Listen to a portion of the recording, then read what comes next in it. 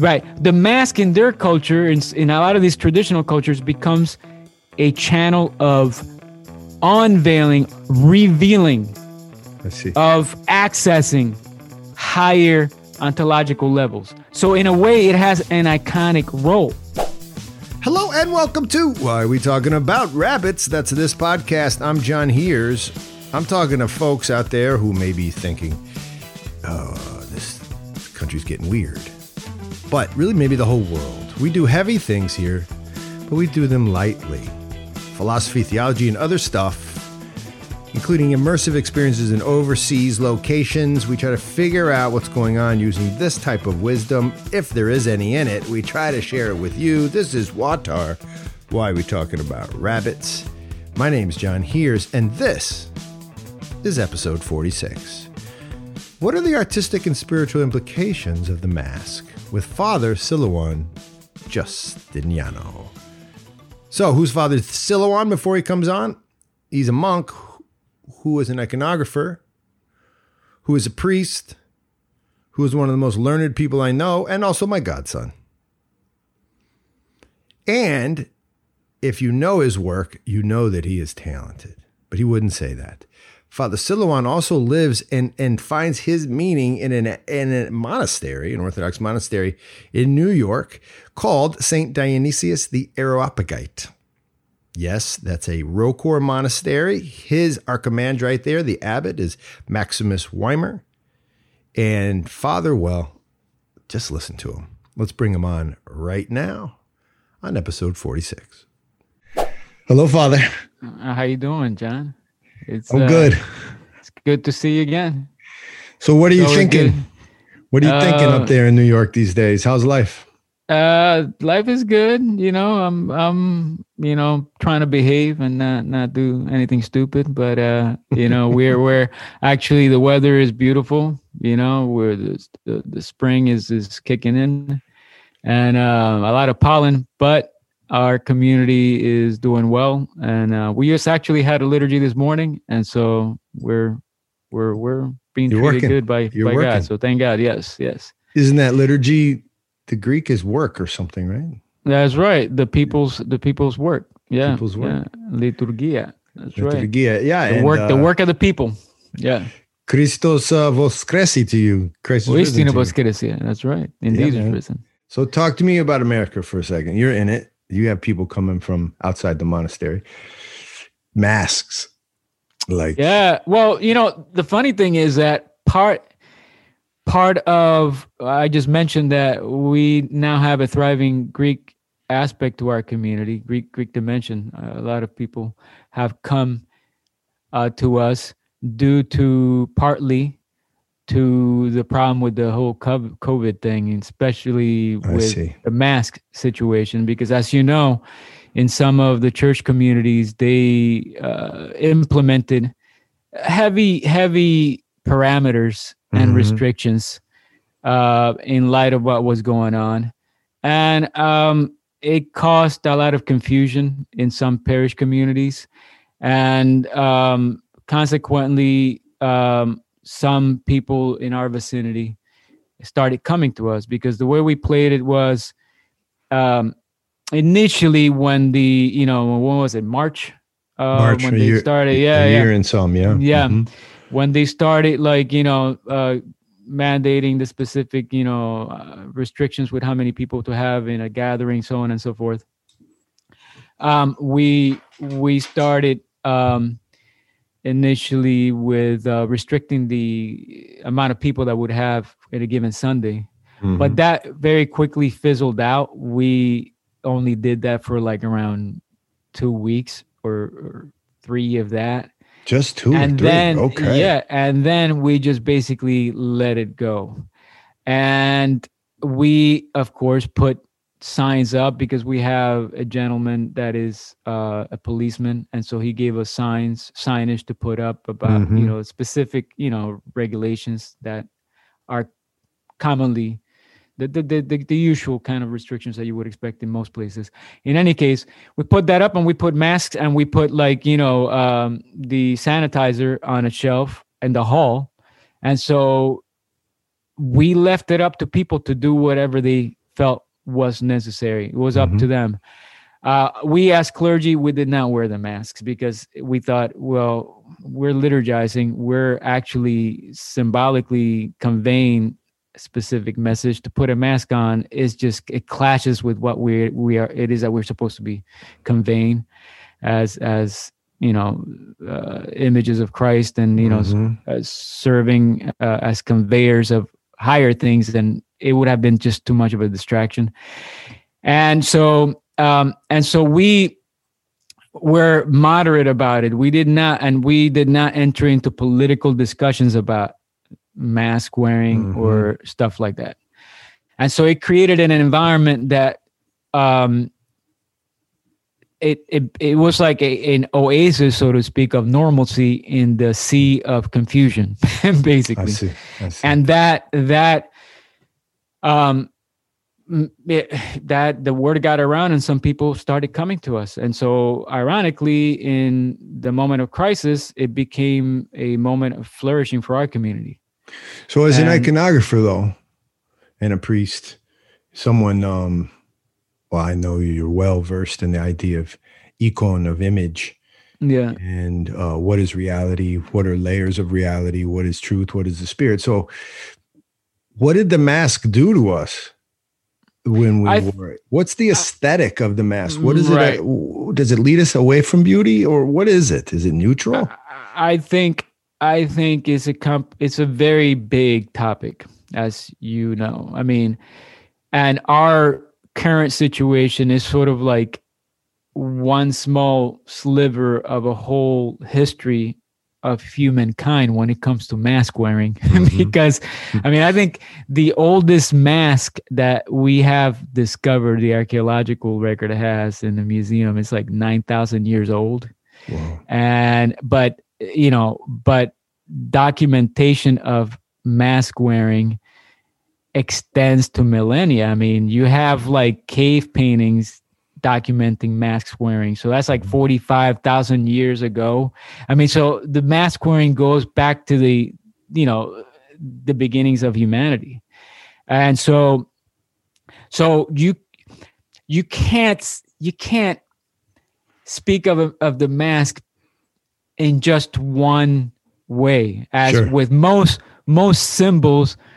Is polyvalent. It has multiple meanings depending on context and depending on the culture and the function that is serving.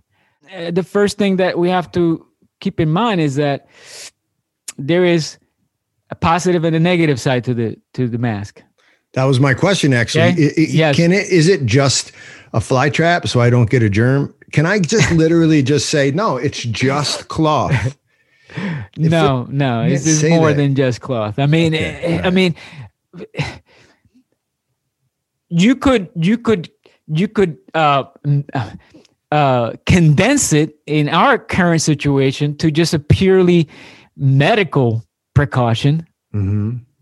And that's all it is. But we know that given that it has caused so much tension between sectors of our society, that it is more than just that. It's not a Band-Aid I wore on my finger. It is conveying a specific message, and different people are interpreting it in different ways. So there's like narratives of, like you were saying before, interpretations of reality. What is it that we're confronting now? How is it that we are who are we to believe about what is going on? And depending on how you interpret these complex situations, it would determine your attitude about the mask. See, so there is that. So inevitably is going to have a symbolic dimension where it conveys more than just the bottom line medical precaution. Does that make the mask in your mind religious? So I think about France and the hijab. So like hijab covers too, right? Yes. Is it something about covering that's related to something sacred and religious that makes it more electrified and more controversial? Right. Is that what's going on? Right. Because listen, mask is dealing with the human face. When you're dealing with the human face, you're already touching on fundamental questions about who we know or what we think we are and how we approach our communal exchange and our relationship to the sacred and our relationship to the political. And all those things are intertwined. Okay. So first of all, getting back to the whole like millennia of mask wearing, we got to first keep in mind that the masks came into existence as a vehicle of contact with the sacred. I see. Okay. So, and of course, in ancient traditional cultures, some of which, some aspects of which we still encounter today, you have no separation between religion and the political, for example, and or the folk, and the you have different dimensions of like of ritual. There's the central rites, the mystery rites, and then then you have folk culture or whatever. But they all navigate in the same mythological imaginal world that is given culture has a way of telling about its origins and its connection to the divine. And so the mask, for example, you've been to Africa. I don't know if you've been to some of the festivals that they have in West Africa where they use the mask is a pivotal component. Every time. And so, for you to be wearing a mask, you have to be initiated to wear a mask. You have to go through specific ascetical practices of like, you have to stay away from your wife for a period of time. You can't eat specific foods. You have to, so that you have to prepare spiritually for you to take on the mask. Of course, you would have been initiated already. You would have been trained by an elder, and then you would have the knowledge of what the mask represents within the community in terms of their mythology, in terms of their ancestors, and in terms of the specific moral codes that you're supposed to live by. So the design, the form that these masks take, they're very abstract. And the symbolism, the way that the patterns are they come together, either refer to cosmic spirits, natural phenomena like animals, or the ancestors of the village. And depending on how they interact, they're basically either reenacting aspects of their myth, or they are conveying specific messages about, regarding valor or social conduct, and to basically didactically, educate the villagers. But one very important thing about this mask wearing is that when you take the mask on, when you put the mask on, you are entering into the spirit world. Okay? The mask becomes a channel through which you transcend your immediate temporal and sensible reality. And you are So I didn't do that at Publix yesterday at the grocery store when I wore my mask yesterday. Or did I? Well, no, but really though, keep going with that. Debate. We'll get into that. We'll enter into that. Okay, I want to. So the thing is, in these kind of cultures, and this is one amongst other traditional cultures, where you also have in Bali, you have basically the same idea where you have the reenactment of like the battle between good and evil. And these are also seasonal kind of, they happen in specific seasons from when the winter is passing away and spring is coming, so on and so forth. And so you have this dance that takes place where they don on the masks of like this sorceress that represents evil and this like lion that represents good. And so And then in the process, then the mask wearers go into trance and people from within the audience go into trance. So the whole event connects the community to their ancestors and to the cosmic world and to the sacred, their understanding of the sacred. What I want to say is that within their context, that's a positive use of the mask. I see. It's not. That's what I'm emphasizing, is that the mask is not purely a demarcator of obscuring. Where does that come from? Because I think a lot of us think that. Right. The mask in their culture, in a lot of these traditional cultures, becomes a channel of unveiling, revealing, I see, of accessing higher ontological levels. So in a way, it has an iconic role. Okay, so and eventually, and iconic here, you mean even in the Orthodox tradition, but iconic means a lot of things. But yes, yeah. I see what you mean. It's a window. It's a way in. It's not necessarily. It's not obfuscation. It's not. It is actually opening the doors of perception. Sorry to put it that in such a tacky way, but you know what I mean. So, it is opening a channel towards a spirit world that otherwise we rarely come into contact with. So, and their depictions are stylized. Their depictions are symbolic. And so hence the parallel between the mask and the icon. And one other connection with the icon is that we have to bear in mind that the icon tradition has a connection to the Greco-Roman painting that was being done in Egypt. For example, you know that image of Christ Pantocrator from Sinai done in encaustic, okay, that famous image? Describe that for people listening. What made it famous? It is one of the earliest depictions of Christ that became standard as the way we depict Christ what we recognize him as, his features. The Christ icon that's usually right at the top of any of the dome of any Orthodox church. That exactly, or at the right of the iconostasis.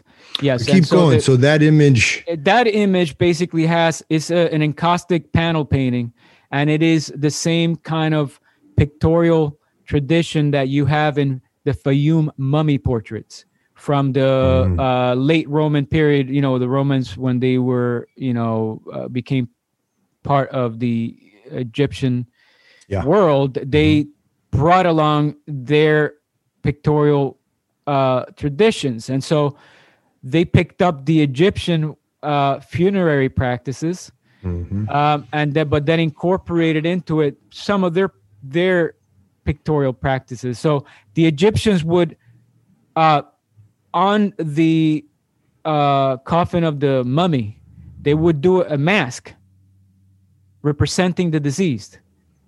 Okay, and this would be in three-dimensional relief form. I see. Okay. Eventually, the Romans replaced the mask with a panel portrait of the deceased. And this panel portraits, the Fayum portraits, they are famous. They're like at least like 9,000 or something like that. Check them out in the podcast. I'll put a link. Yeah. They became they're like a transitional moment between late antiquity pictorial practices and the icon. Oh. Wow. And the icon of Christ Pantocrator in Sinai exemplifies that transitional period of picking up from the Romans, and then eventually that would transition into what we now consider more the traditional post-iconoclasm iconographic forms. But the reason why I bring that up is because the Fayum mummy portraits, when you look at the background, they have gold.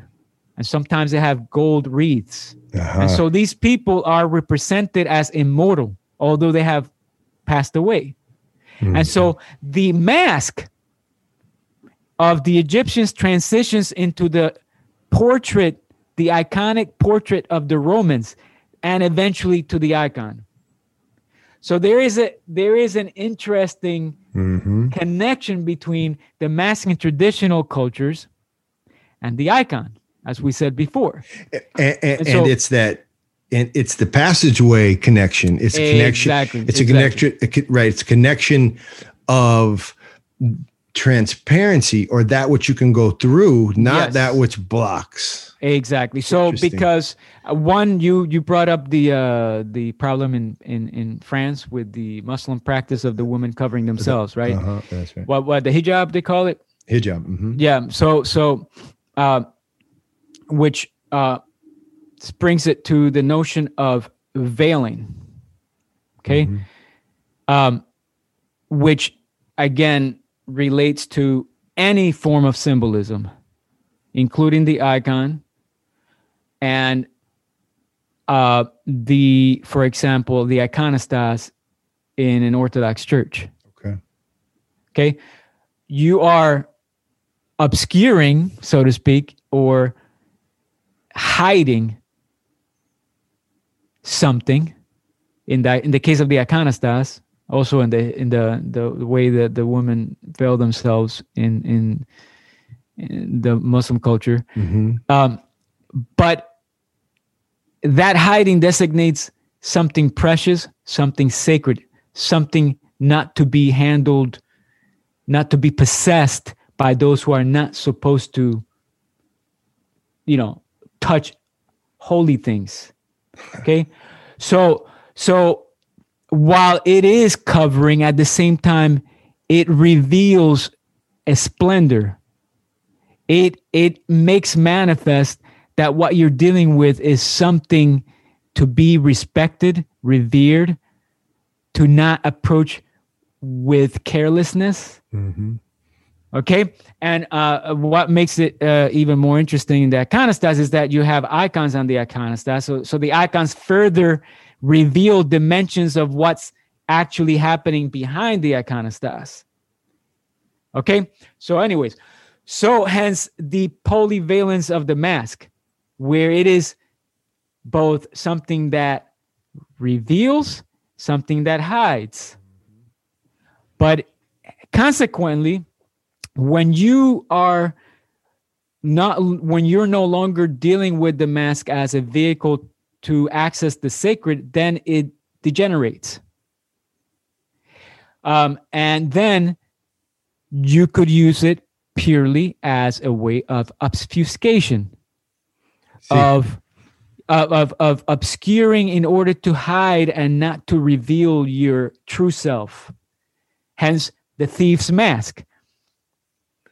Which is not leading to the sacred, but instead it's cutting off access to true revelation or true relational exchange.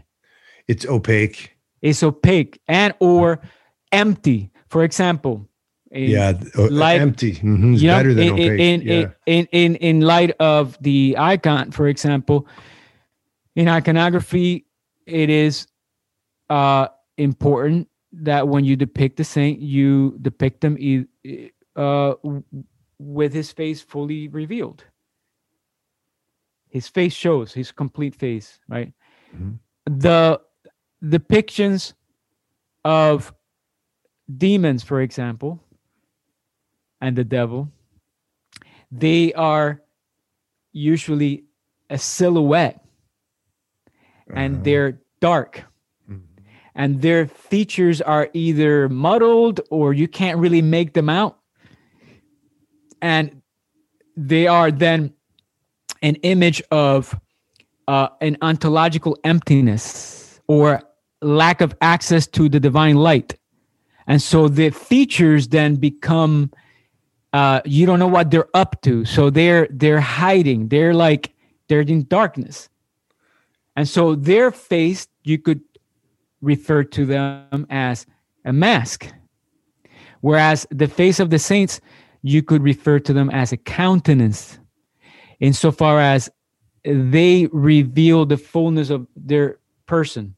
Like getting back to what you were asking in the beginning of, the first question. So it's a revelatory, it's a revelation of the self. The face becomes a revealing of your inner person. Right, the sacred. So then is this also why the icon, at least in the Eastern Christian tradition, is that why it's always a frontal with open eyes, or at least eyes that are clearly evident, right? And it's right. not profile. Right. It's either frontal or quarter view, in order to make a connection with the viewer, because the idea is that you're to commune with the person that is depicted. They're revealing themselves to you, and you're to do the same. So there's a transparency of like access of inner subjective exchange, relationship. And so, which is to facilitate prayer. Okay. And so, the negative forces, on the other hand, generally, not in every, single, case, there is a tendency, for example, like in the depictions of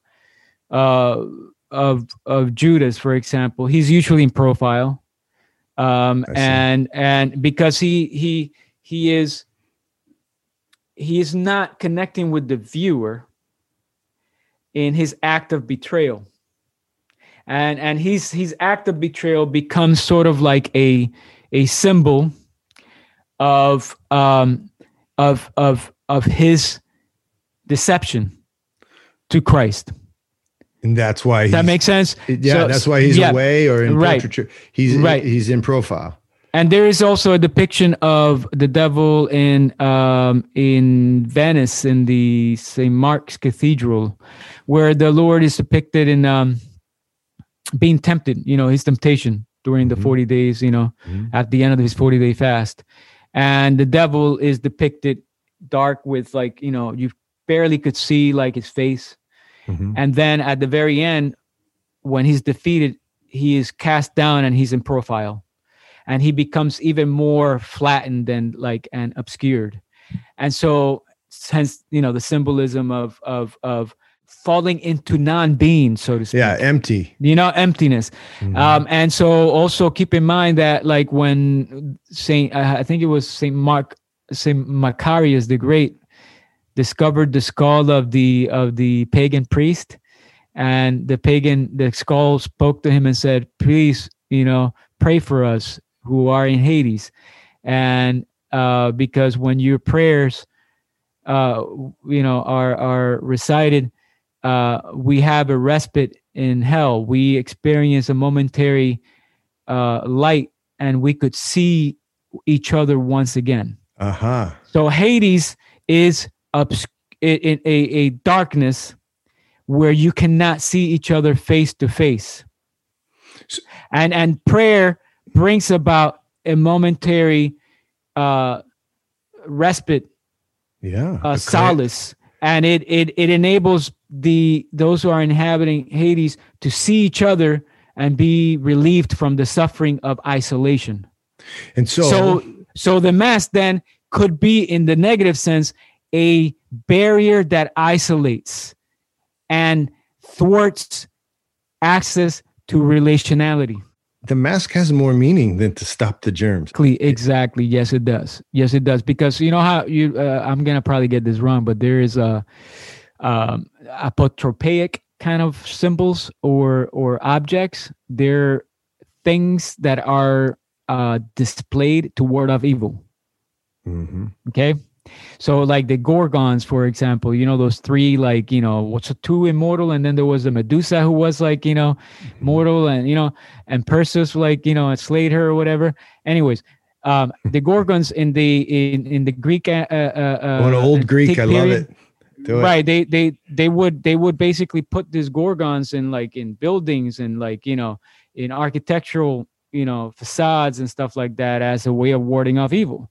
And similarly, there is another, demonic looking like face that they use in Hindu temples at the very top. I've seen it. You see, okay, and so that's another. Or you have in the medieval Gothic cathedrals. You have the gargoyles. You know what I'm saying? So, so these are like apotropaic kind of like, forms. They ward off evil, right? And so masks have also served an apotropaic kind of purpose. And in our current culture, although we're totally secular, I mean, not totally, but predominantly secular, in the way we're in the narratives are being played out in our current situation, the mask serves an apotropaic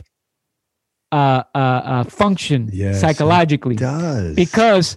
Because whether you're on the left or the right, everybody knows that there are different opinions in the medical community as to the efficacy of a mask. But then it becomes a symbol of something else when people wear it. But it depends on who wears it and what the attribute to that mask. But regardless, I think in the current context, it has in a way become more like of an apotropaic kind of like device where people are acknowledging that there is a problem. Right. And for us to become more attentive of the problem and to sort of like, in a way, be mentally not like sort of like have the upper hand over it, the mask serves as a vehicle to help us cope with the ambiguities of the situation. Is that coping a good thing, or is that a weakness that people need to overcome by realizing something like, now I'm just saying words, I don't know if I even believe this, saying something like God is with us, Emmanuel, take the mask off already. Yeah, is the coping dangerous? I think it is potentially, some people interpret it as potentially dangerous because when you cut off the relational, like you don't address the because if you are fixated on the physical and you're not dealing with the relational and spiritual dimension of man, then you create a social situation where mentally, psychologically, people, given that they're not relating in a normal level, the way we are meant to, you could say that it makes people more vulnerable to be manipulated. I see. Because that's right. Because then it becomes a dynamic of freedom. Who, some people say, given that you've already obscured it to a degree identity, then other forms of identity could be slipped in to compensate. So we're already like in it, like you could see the use of masks, perhaps, I don't know, I don't necessarily agree with this, but you could see it, one interpretation goes as a transitional, vulnerable dynamic that then facilitates the implementation of devices or methods that infringe on our freedoms by supplying like tools of identity that prior to the mask we would have actually be more apprehensive towards them. But now, given that we've gone through the trauma of the mask, then we feel like we need them. All right, let's break for a minute, if we can, just for a second, for a commercial. And this commercial is a self-indulgent plug for a book produced by First Things Foundation, but it's written by me and it's a novel. If you like to read and you like to read fiction, this book is for you. It's called 3 Souls. Right? And basically, this is a book that tries to get into the heart of the matter concerning love, truth, right? Death. There's a whole revolutionary moment in this book. We meet 3 people. Rafaela, the most sultry woman in Harlem. We meet David, raised on large dollops of self-esteem, right? And trying to figure out his life according to this most beautiful woman. And then there's Mitchell Micken, the wonderkind, the math science intellect, the guy who is filled with power, but also filled with a deep sense of dislocation. Mitchell Micken, David and Rafaela. All of them, how should we say, caught in a maelstrom of passion, revolution, and divine ascent. 3 Souls. On Amazon, check out the links. Back to our episode. It's the process of breaking down the spiritual muscles. Yes, right. In order to introduce muscles, but perhaps spiritual muscles that are for our degradation, or will actually right, our spiritual damage. Right. So damage. That's one interpretation. I mean, I tend to be very cautious about narratives that seem too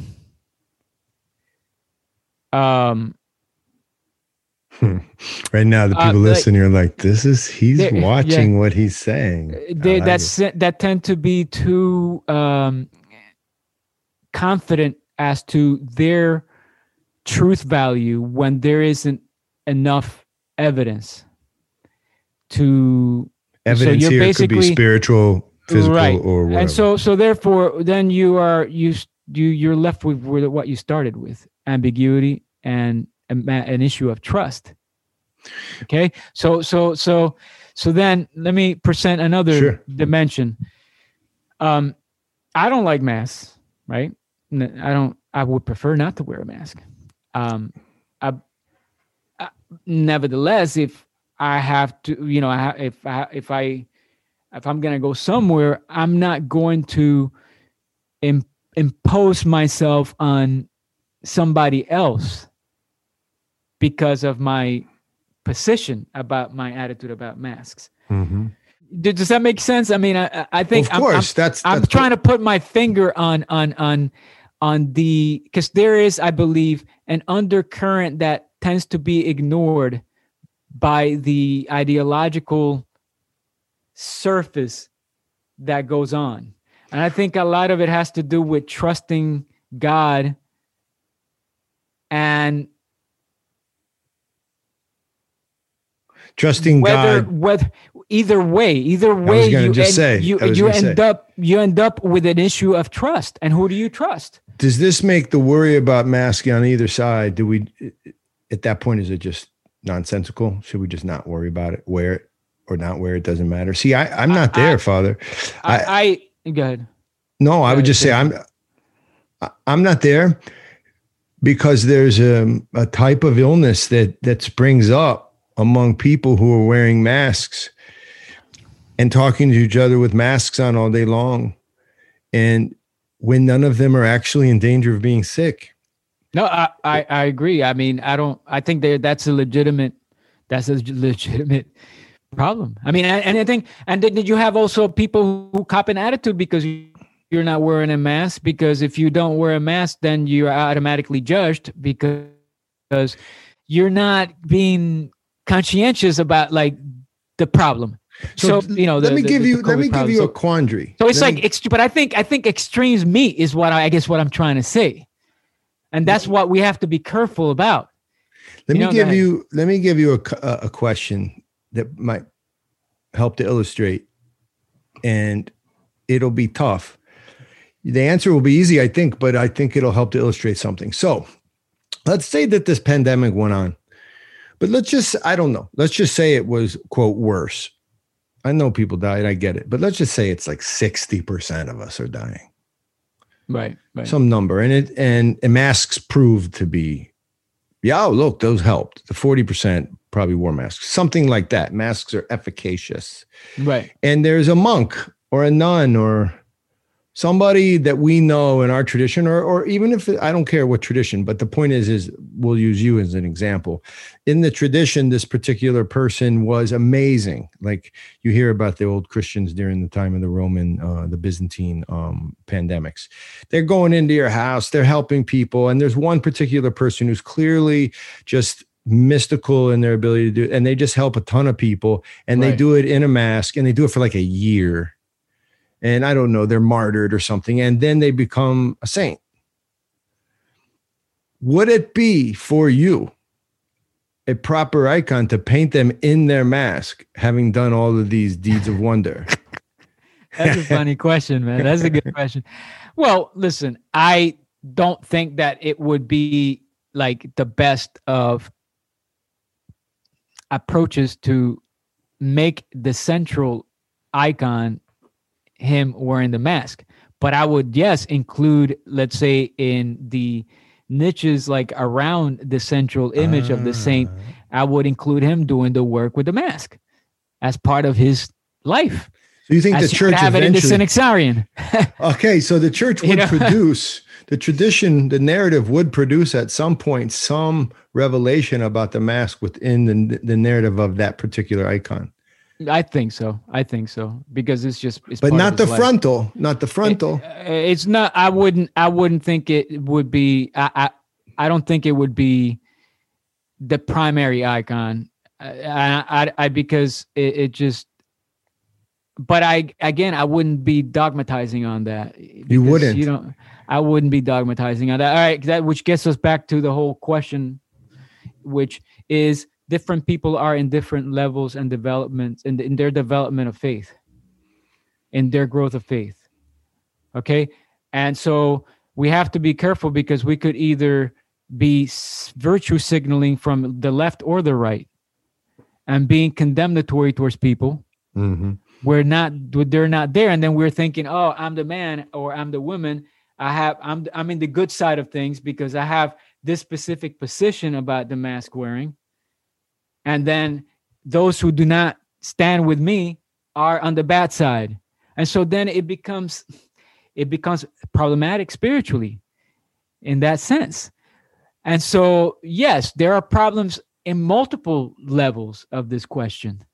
And I think that's why it is very important not to turn it into a topic of contention or a situation where it becomes divisive within the parish community or within, like the family or whatever, you know what I'm saying? Because different people are in different stages of spiritual development, and you can't impose on them what you consider to be, very accessible to you. It's like in the early church with the meats offered to sacrifices, or, like the meats offered in temples, and like, and how, or whether you could eat meat or you could only eat vegetables, and questions like that arose in the early church community. Mm-hmm. And St. Paul put love as the primary, vetting stone of what you are, how you are to determine what you're going to do in those circumstances. Yeah. Here's one last. Let's do one more, because we've been talking. Okay. So I think you won't say it, but you're an expert on icons, but also on art. You studied a lot. You participate in that. You read. I'm going to say his name wrong. Ananda Kumaraswamy. He's an interesting character. Born 1877, died 1947. He was the curator of the, I think, Mohammedan and Oriental art in the Museum of Fine Arts in Boston for many years. Yeah. Anyway, so great historian, art historian. Right? Yeah. So using some of that, help us with this question, maybe to end. If this same pandemic, now I've been to these places, what we call the old world on this podcast. So the old world is sort of pre-enlightenment, right? So what I think is happening in our new world in America, as we try to figure out the masks, is we're using new world paradigms, which are essentially scientific, materialistic. Mm-hmm. Right. So given what you know about art, if this is an old world, I'm saying a thoroughly old world culture, that they thoroughly see that there's something going on and there's a pandemic and people are dying. Does the mask wearing take on a different nature? Do we have different arguments? Is it not even the same thing? I was in Sierra Leone, but the problem is they're becoming very westernized. But masks for them to wear them to protect themselves was kind of a joke. No one was doing it. And there wasn't really a discussion. Some people wore them, but mostly to avoid fines. Is it a different conversation in the old world because they're using different sort of spiritual principles? Or what do you think about that? Or is that just sort of a silly question? No, I think it does change the dynamic. I mean, I think,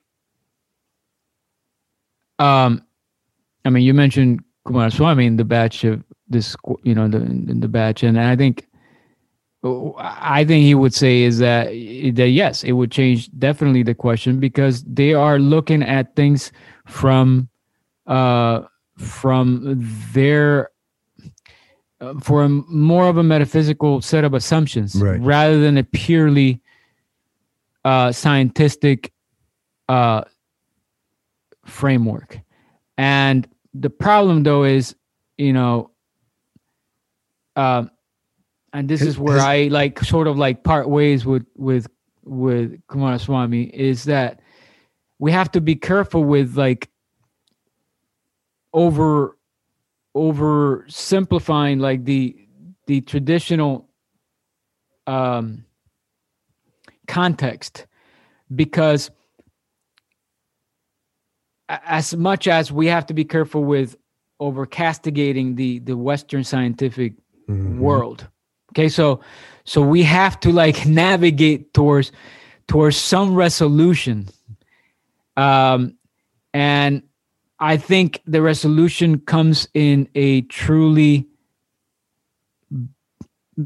balanced of union without confusion or division, so to speak, between metaphysical principles and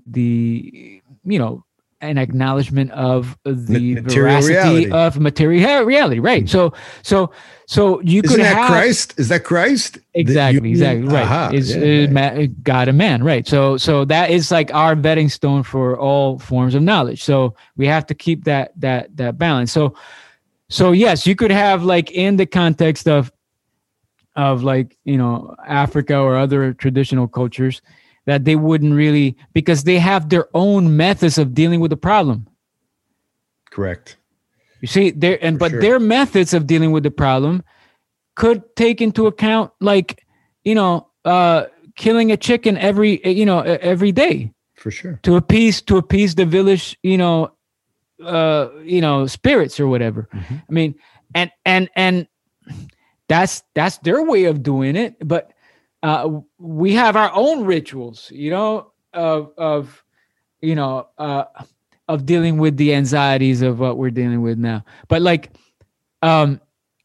but whether here or there, we have to be careful and say, well, the fact that we're so advanced doesn't mean that our advanced methods are actually delivering us from other problems within the pandemic. Right. Of relationality, and the fact that they're in a traditional perspective, that doesn't mean that them practicing their folk methods that's not necessarily the most effective way of dealing with the problem either.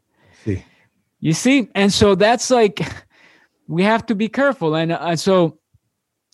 But it's also about telos. It's about the purpose. So I think the purpose. Let me say this. I think the purpose that is implied in almost all Western activity, here again, enlightened activity, right? Purpose has something to do with survival. And I just know in traditional societies, especially I will say in Mali and West Africa, survival is important, of course, but it doesn't seem like now you could argue biologically everybody wants to survive. I get that.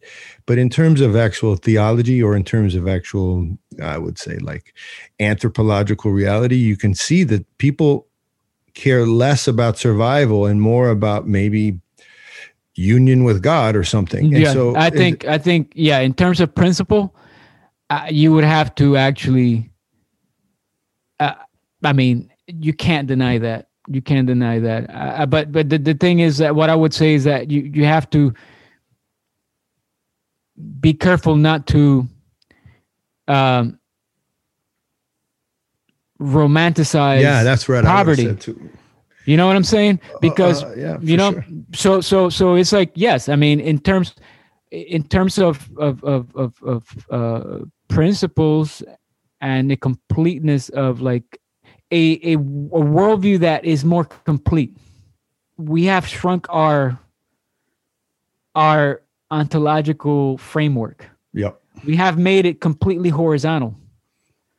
And we have created. You mean our being is only known to us through the horizon, through things on our plane? Is that something like on our physiological biological space-time continuum or whatever? Right. You know what I'm saying? As long as you could measure it, as long as you could derive some mathematical equation, then we're good, because then we can manipulate the material and feel like we have control over our destiny in our physiological kind of like determinisms, that we've, created for ourselves as the world picture. But for a traditional person, no. I mean, for a traditional person, there was the physical, the spirit world, and then, in more developed, civilizations, you had something above the middle realm of the spirits. You had the deities. You know what I'm saying? So you have gradations of like different, like a chain of being, so to speak. But never an anti-metaphysics. Never always a meta. But you're right. I mean, the predominant approach was the assumption that there is a higher realm. Right. And that we are to deal with our immediate reality in light of the gods, or the absolute, and so the sacred, and that you can't extrapolate, you can't take that away from. You take that away from like a traditional society, you don't have a traditional society. That's what. Okay, I think that's so well said. So that's old. That's old world. Yes. So anyway, so that means, I guess we could wrap it up with like getting back to the mask, that in the traditional society there was more of a sense, which it relates to Coomaraswamy, is the sense that the absolute revealed himself, or itself manifested itself in manifest reality, our immediate world, through different masks. Yeah. So in our understanding, in the Orthodox understanding, it's different slightly, because in that context you have an abstract notion of deity. Hence the capacity for that absolute to take on different personas. Hence the different deities. Okay. Mm-hmm. And the pantheon of like the different gods, and like, so they're basically, we move from the Greek world to the Indian world. In the Indian world, there are all the different manifestations of the Atman, right? Mm-hmm. Of the higher, like, absolute self, or and so, so it doesn't really matter if you have thousands of deities, because they're only vestiges of the true self. Okay, for the Orthodox understanding, though, the Christian understanding is, no, the God is, Trinity. He is hypostatic. Mm-hmm. He is personal, and he became incarnate. And so the personal dimension then deals with the role of symbolism in a different way, mm-hmm. where you do not have the posited personification of cosmic forces as masks of the divinity. What you have is individual persons who have become deified, and they become the channels through which you access God. They're your peers that enable you or like help you with through their prayers to access your own deification. So the importance of the person and their uniqueness and their countenance as revealing their deification, because like in the account of the saints, they shine, it's often in the life of the saints where the ascetic is dying, for example, and right prior to his death, his disciples encounter him with his face shining as the sun. Okay? And so his face, the resplendence of his face becomes evidence of what has already taken place ontologically in his person. Mm-hmm. He has become deified, and then his radiance manifests this. Well, and so hence in the icon, then you have the saint in, you see his full face. Mm-hmm. And so the importance of the individual person becomes sort of like not as emphasized in other cultures. Mm-hmm. And that's why I think within monotheism, in particular Christianity, you don't have the use of the mask in its sacred rites. Because, That's true. They got rid, Christians got rid of the mask. Because in the sacred rites of the pagans, you have the person identifying with the deity. And so their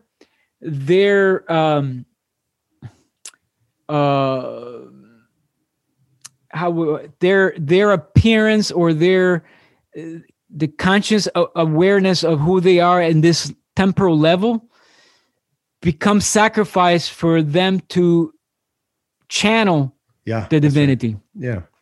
So that then they lose their individuality. Exactly. They enter into trance, and then they are written by the gods, as they say in Haiti or like in Africa when they do their voodoo rites. And so for us, our emphasis is no, you have to have full consciousness of what you're doing, because what makes you in the image and likeness, one of the things primarily is the fact that you are a noetic being.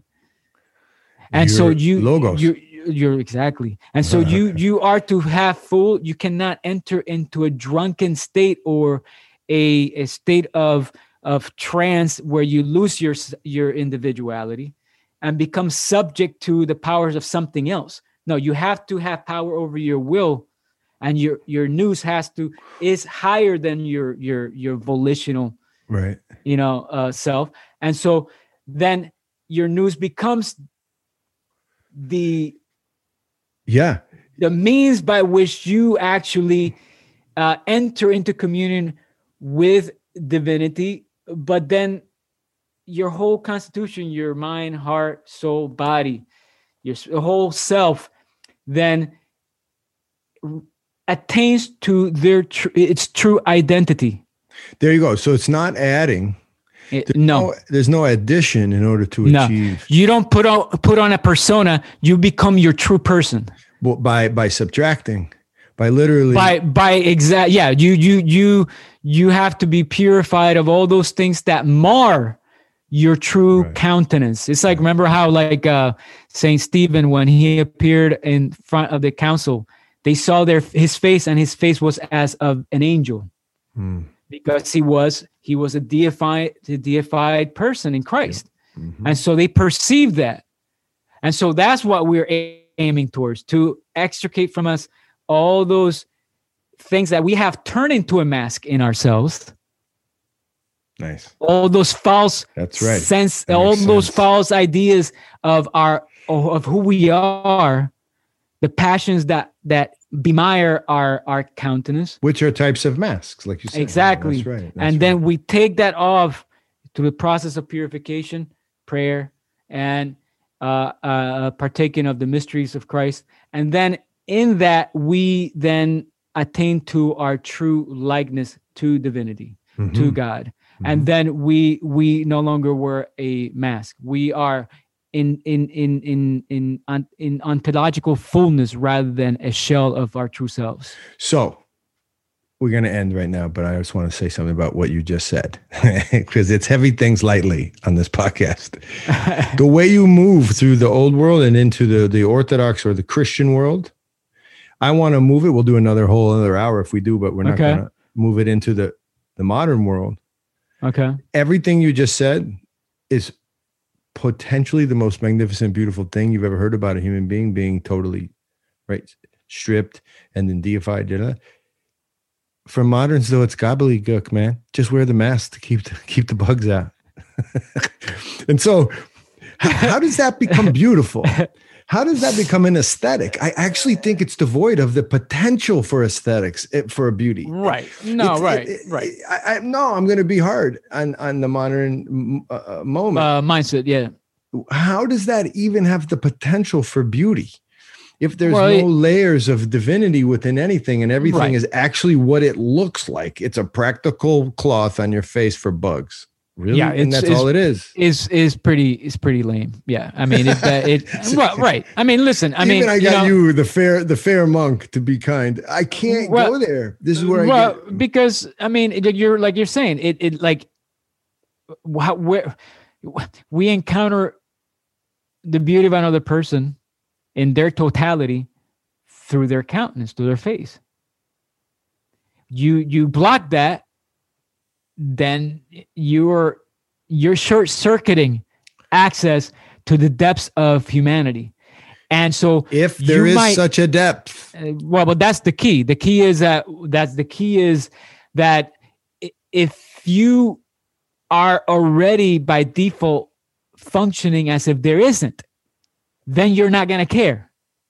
Which makes the mask a much more potential, a thing you could do more often and forever.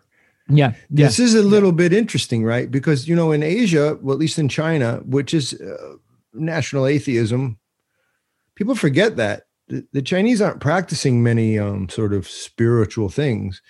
They've been wearing masks since like 203. They just walk around with masks all day. Yeah. Now, not everybody, and I know in the countryside it's different, but this is pretty intense to me. That's a pretty intense narrative. I've been wearing a mask. I wore masks before my kids were born, and now they wear masks. Like, whoa. Yeah. That's not changing ontos. That's not ontologically degrading or impactful. Right. I mean, degrading. It could more and more be so. I mean, if I think if you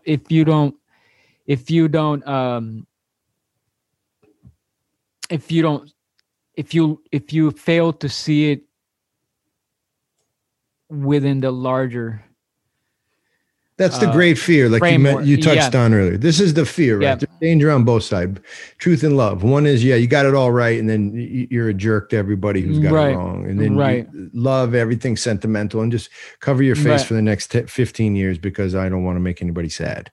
So right. Tough.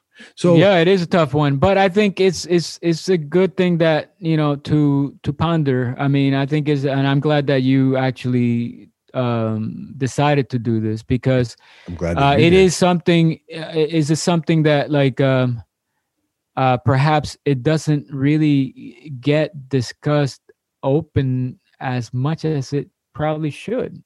Not this way.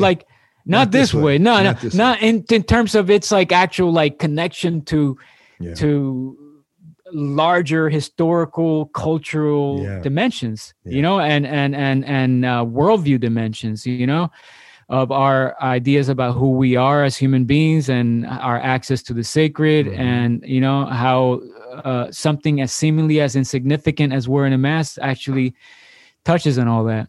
Yeah. Well, I got you on here for that, because what you're going to do in everything you do, at least when we talk on camera and off, is the aesthetic, is the pursuit of the beauty. It always bores through into all your conversations. Like it's funny. It's like the words are about one thing, but they're inevitably about what is beauty. Exactly. And man, that's refreshing and fulfilling. So I wanted to share that with people who listen to our podcast. And also, Father likes First Things Foundation. So there's our pitch. That's right. So keep on doing your work, John. Right, and brother. part of what you're doing, like we were saying actually before we started recording, part of the process of the First Things Foundation is to help the individual who is engaging in helping out the various contexts that you're working with, is to help themselves to come to a realization of who they truly are, and to actually learn or discover that they're wearing more masks than they think they were. This is it.